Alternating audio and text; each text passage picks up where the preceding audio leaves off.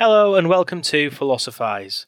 Today we're going to be talking about Krull, so if you've not seen that before, you might want to watch it before you continue to listen. Hope you enjoy.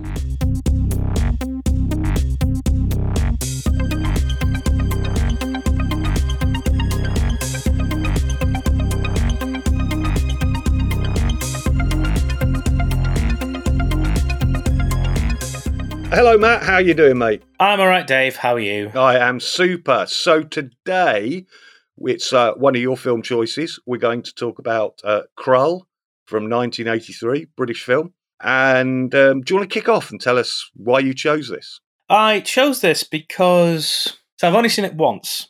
You know, I'm not one of the people who grew up with this film. I saw it once a couple of years ago, and I just thought it was a really interesting mix of things, primarily fantasy with some sci-fi thrown into it, loads of different ideas in it, and I just thought it might be interesting to see if we can say something philosophical about it. Cool, excellent. So, look, I just got to say, I really enjoyed it. I'd never seen it before until you asked me to look at it, and I watched it a couple of times now. Thought it went from interesting to enjoyable in the second viewing, and I particularly love that shot under the titles when it opens, and you've just got this spaceship slowly creeping through space for about, the intro for about 5, 6, 7 minutes. You start with sci-fi, yeah, this kind of massive black fortress, this stone mountain, traveling through space, and so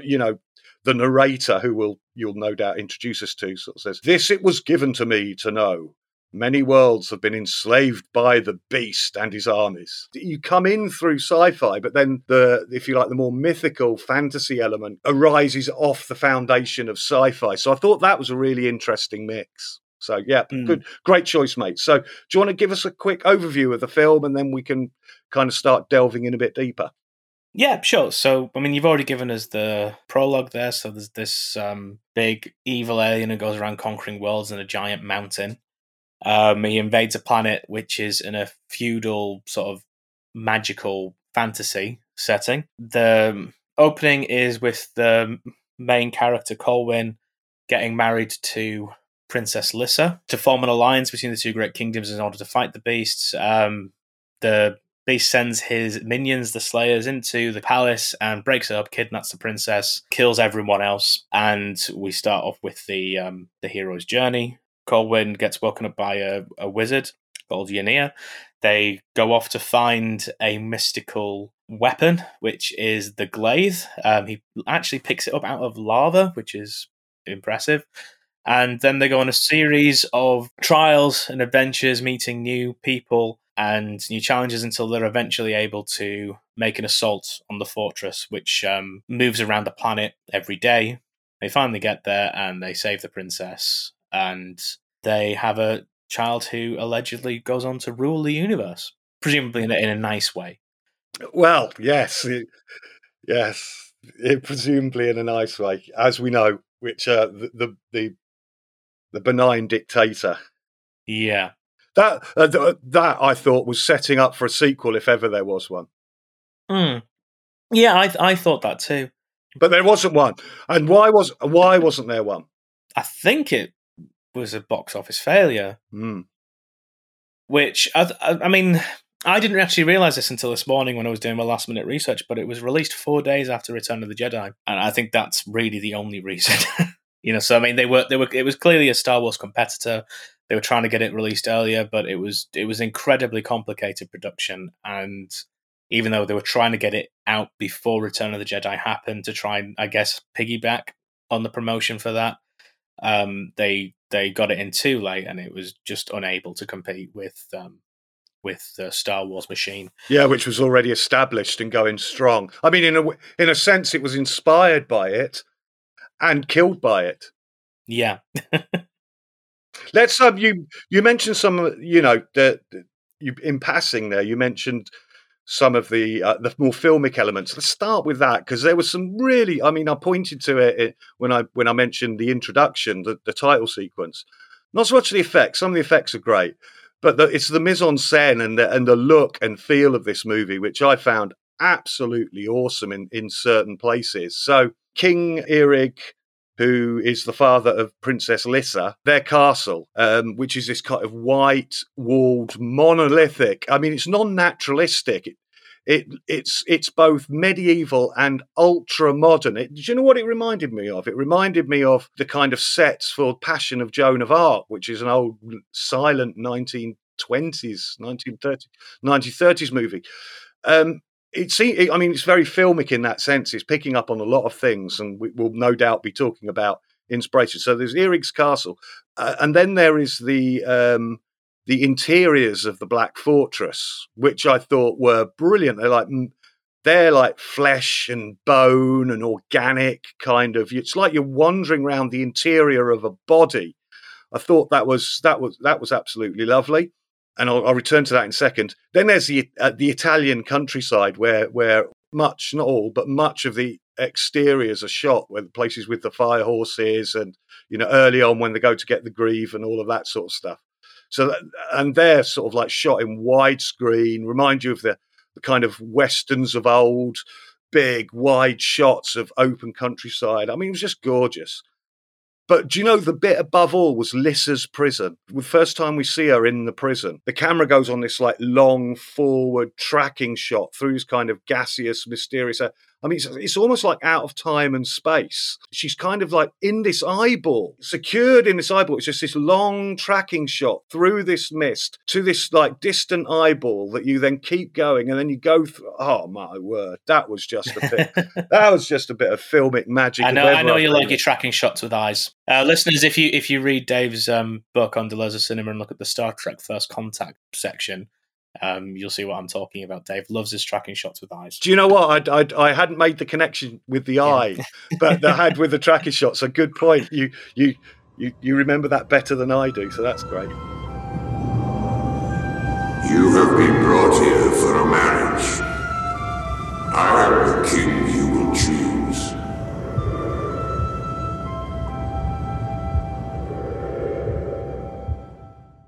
You nodded towards it in your introduction, but take us a bit more through the hero's journey and the kind of characters that are captured up, that joined this merry band. Oh, come on, Dave. You know I was bluffing.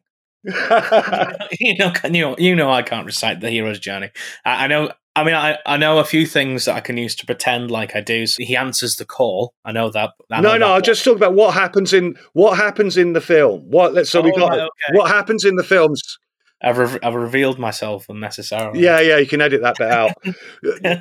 Talk us. What I was thinking was, if we actually talk us through, what happens on screen, that'll allow us then to extrapolate out a bit. Okay, so Colwyn is nearly dead, and Ynea, turns up to heal him. So Ynea is I mean, they've all given, this is an interesting thing, they're all given kind of the name and the moniker together. So Ynea is the old man. Yep. So I think that's what we call. So you've got Colwyn, then Ynea comes in, and the first thing they do is go and get the grave, isn't it? So that's like the first bit of quest. One of the odd things about the glaive is that it's found extremely early and not used until the very end. So the glaive is sort of taking up the idea of like the mystical jewel and the sort of Excalibur thing. Yes. It's the thing that's needed to defeat the evil. But it's found really, really early on. The Excalibur point there is really good, because I think at one point Ynea says, not anybody can take the grave. So you talked about him putting his hand into the lava, and that's kind of like a physical equivalent of only one person being able to pull the sword out of a stone. So, I mean, I thought about this. It's actually quite cool. It's a merger of the two things. I mean, Excalibur's the one Lady in the Lake gives him, isn't it? Yeah, but I think he originally pulls it. There's two swords, and I can't remember the name of the other sword. I thought he throws a sword away. Oh, God, we both should have looked this one up before. Yeah, we should have done, but I'm very sure that Excalibur is given to Arthur by the Lady of the Lake, and there is another sword that's pulled from the stone. Now, what is lava? It is stone. Oh, very so good. What you've got is a lake of stone. Yeah. Oh, man, that's sexy as hell. I like that. Do not use it until you need it. Well, how will I know when? You will know. You lead me to the Black Fortress, I'll use it soon enough. It will not be so easy. With each sunrise, the Black Fortress moves. Sometimes it is in the mountains, sometimes in the desert, sometimes in the sea. Never the same place twice. You told me you knew where to find it. There are kingly virtues other than bravery. Courtesy is one of them. I'm sorry.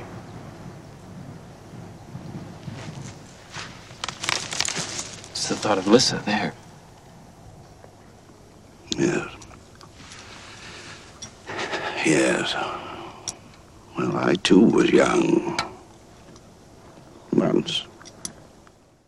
So he picks up the glaive there.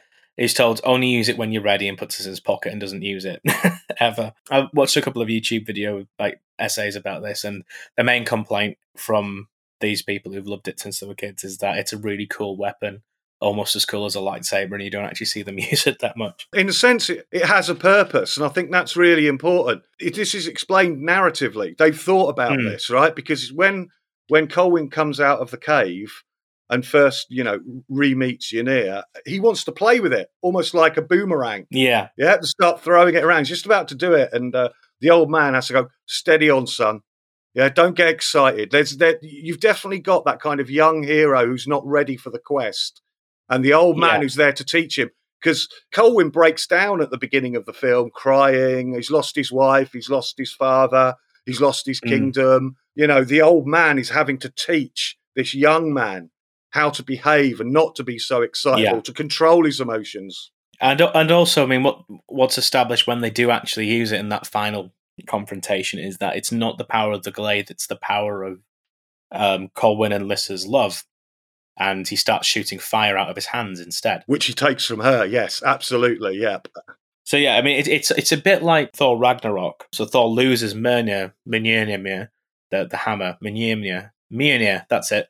And then he gets told by Odin that actually it was just a way of focusing his power. The power is actually within him all the way through. Although in the film after he gets a new hammer. Very good. I mean, we talked about that before with the idea of the fetish, how it captures up the world and all the power. I mean, that's what a cross is. Do you want to just say a little bit more about the word fetish? Then? Well, yeah. So what does a cross do that you wear around your neck if you're a Christian? What does a symbol mean? In a sense, it captures up the power of the originary world, and it's the way in which you channel that energy to engage with that world. You don't need to really go towards mystical explanations here. Things that focus your attention, things that catch, it's like a rabbit foot and luck. Yeah. What is a gun if not a fetish that gives you your power?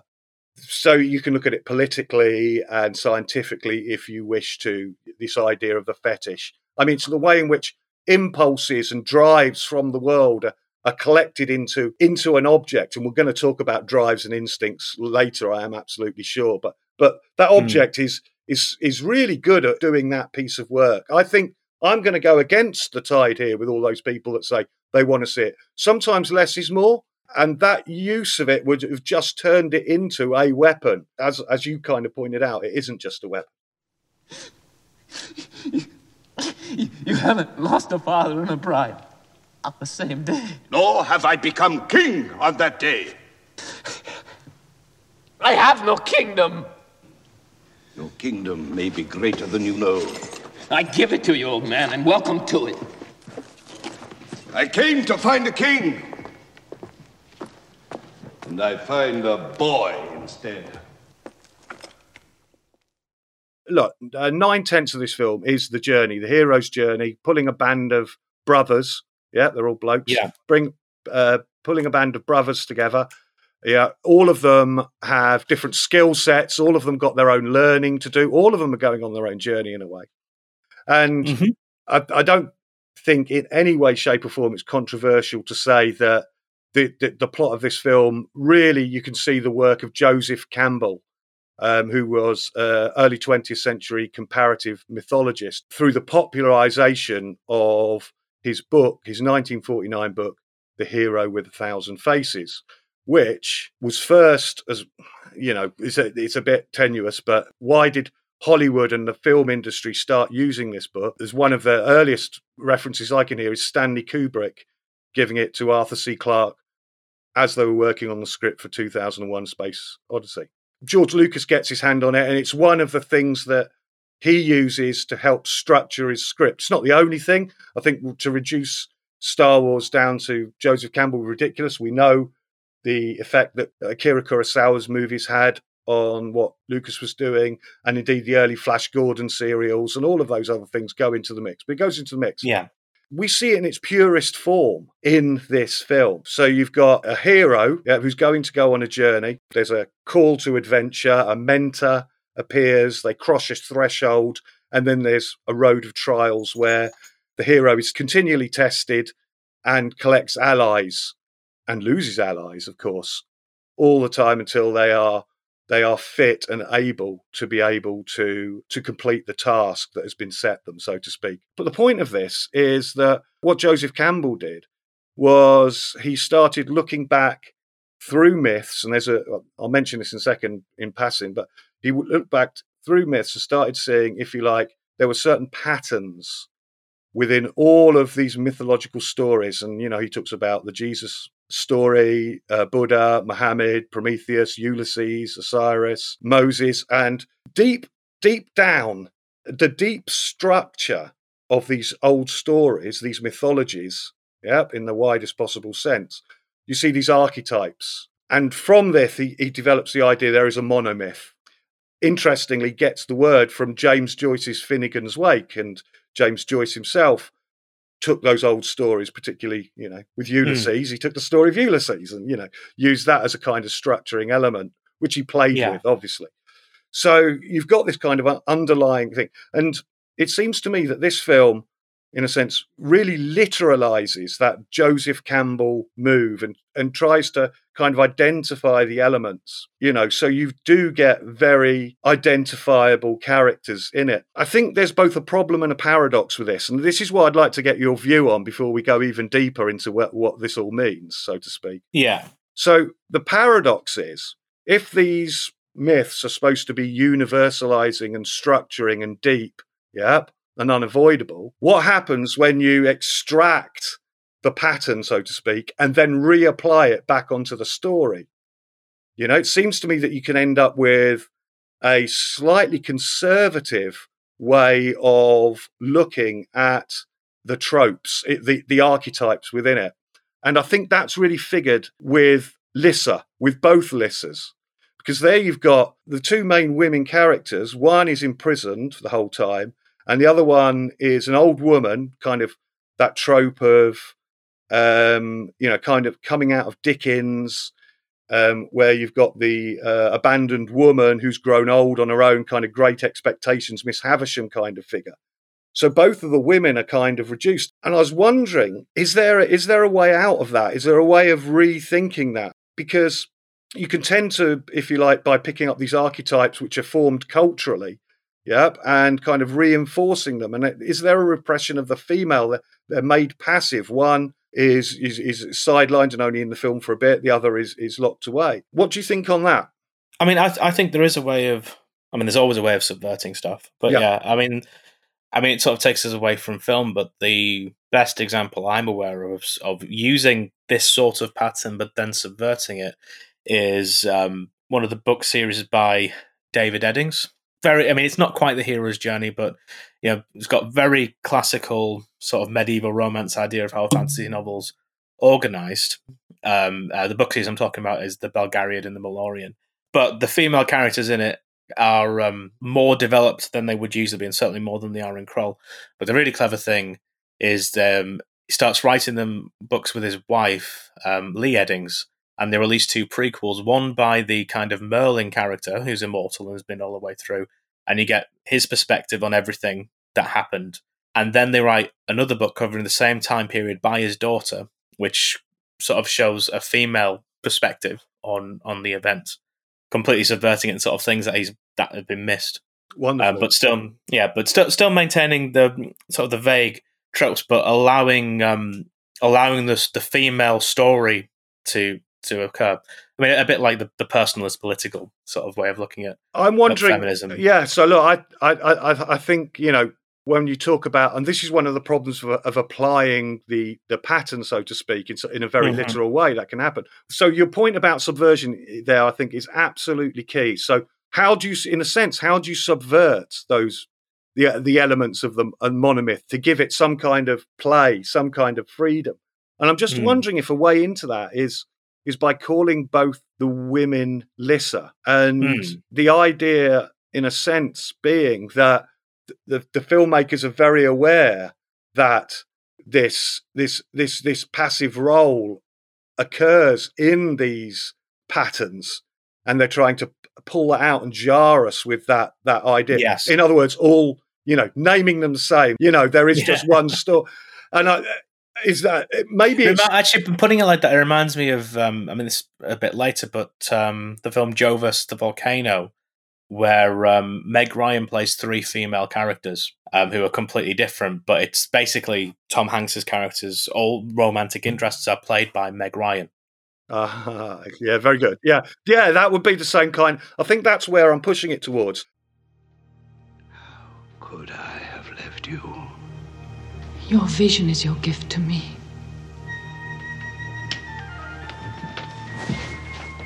And your vision could be your gift to me. What can I see for you? The Black Fortress, where does it rise? Tomorrow. In the Iron Desert.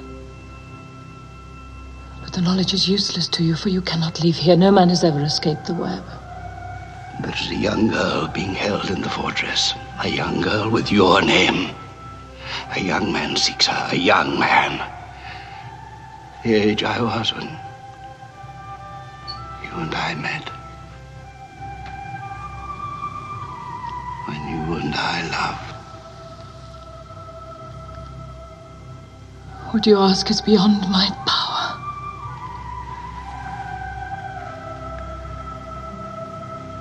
It can be turned only once. That is the lure of the web. Then the second Lyssa will share your fate. She will die, grow old, lonely. She will die in a place of darkness. This whole world will be a place of darkness. If an alien race invaded a feudal civilization, what language would they use to describe what was happening to them? Wouldn't a spaceship that might just sort of fly off and go into different places be a bit like a massive mountain that's unscalable that magically sort of transports it? And I think, I don't know if you're familiar with the phrase headcanon, but I think in my interpretation of this film now, after watching again, I kind of feel like this is the mythological story that the society tells after an invasion happened during their medieval period. That is absolutely right. I mean, in a sense, it's untimely. Alien soldiers with laser weapons would become much more like knights on horses with staffs that happen to shoot lightning. If it's slightly taller, say they're a foot taller than us, it becomes he was a giant and he had magic, and then all of the sort of mythological tropes get in. So, I mean, how were they defeated? Well, the king goes off because the queen's been stolen, and he gets the old man, he gets the army, he gets the wise people, and gets the information, and then on lightning horses goes off and saves the day. I think that's really astute. One way of putting it would be what they've filmed is not the script, but the script after it was rediscovered by people thousands of years in the future in medieval times, and then talked about orally, and then it's been passed down, and then that's what they filmed. They didn't film the script. They filmed the myth of the script, so to speak. And that would be exactly what James Fraser in The Golden Bow's talking about, how the myths are born in the time of magic, if you like, early pre-monotheistic religions. Religions kind of take them up, and with events in history are mixed with those in myth, so they can't be separated. But then they still exist and are seen through the scientific world. So that's why you get what James Fraser himself is doing, reading these tropes through science, and what Jung is doing, saying, look, these archetypes are ways in which we can think about ourselves and our drives and our instincts and what we do. Vladimir Prop, all of these people are saying, these things, these myths, these archetypes still have immense relevance to us today. And I think that, sort of as a closing thought, I think that to me is what makes Krull what it is. So I mean, it's taken to be a kind of a Star Wars competitor knockoff, but I think that's quite unfair. And as soon as you watch it, it sort of becomes clear it's something very different. Yeah, I agree. It's actually coming out of an older tradition. Yeah, that is much closer to the monomyth, and whether or not it's people actively reading it. I mean, just as an aside, when I was taught about the monomyth in media studies, I actually remember this in GCSE media studies. It was a part of a pilot for my school, and we got like a photocopy of something out of a textbook, and it described Star Wars as an example of the monomyth rather than as something that was a result of George Lucas reading the book. Brilliant, yeah. That's the problem. That's the yeah, absolutely. But I mean, Krull, as we've sort of spoken off, well, not off camera, off microphone, we've spoken about how it seems to come out of the sort of Jason and the Argonauts, Sinbad, and Clash of the Titans tradition. Star Wars is very new. It was a groundbreaking film, and it has kind of locked down the cinematic language of the future quite strongly.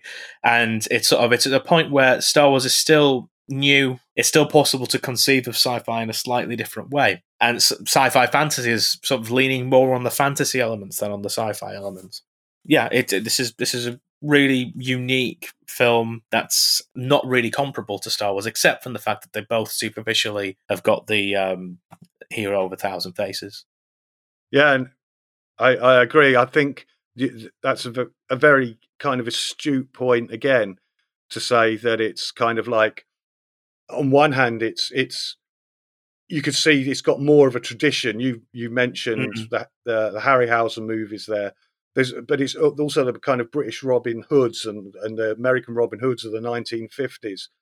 Its battle sequence and its journeys and all of those kind of things. In a sense, one way to think of it in that way would be that it's one of the last great entries in that tradition, which isn't to do it down.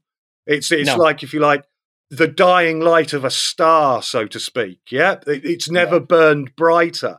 In a sense, it is the culmination of all of those films that really did track the hero and helpers and bands of merry men and all of that kind of thing. So it's not that long after Clash of the Titans, is it? Which to me is the sort of the real pinnacle of that sort of film, and this is kind of, I guess, an attempt to do something different with it, and I think it succeeds in its own terms.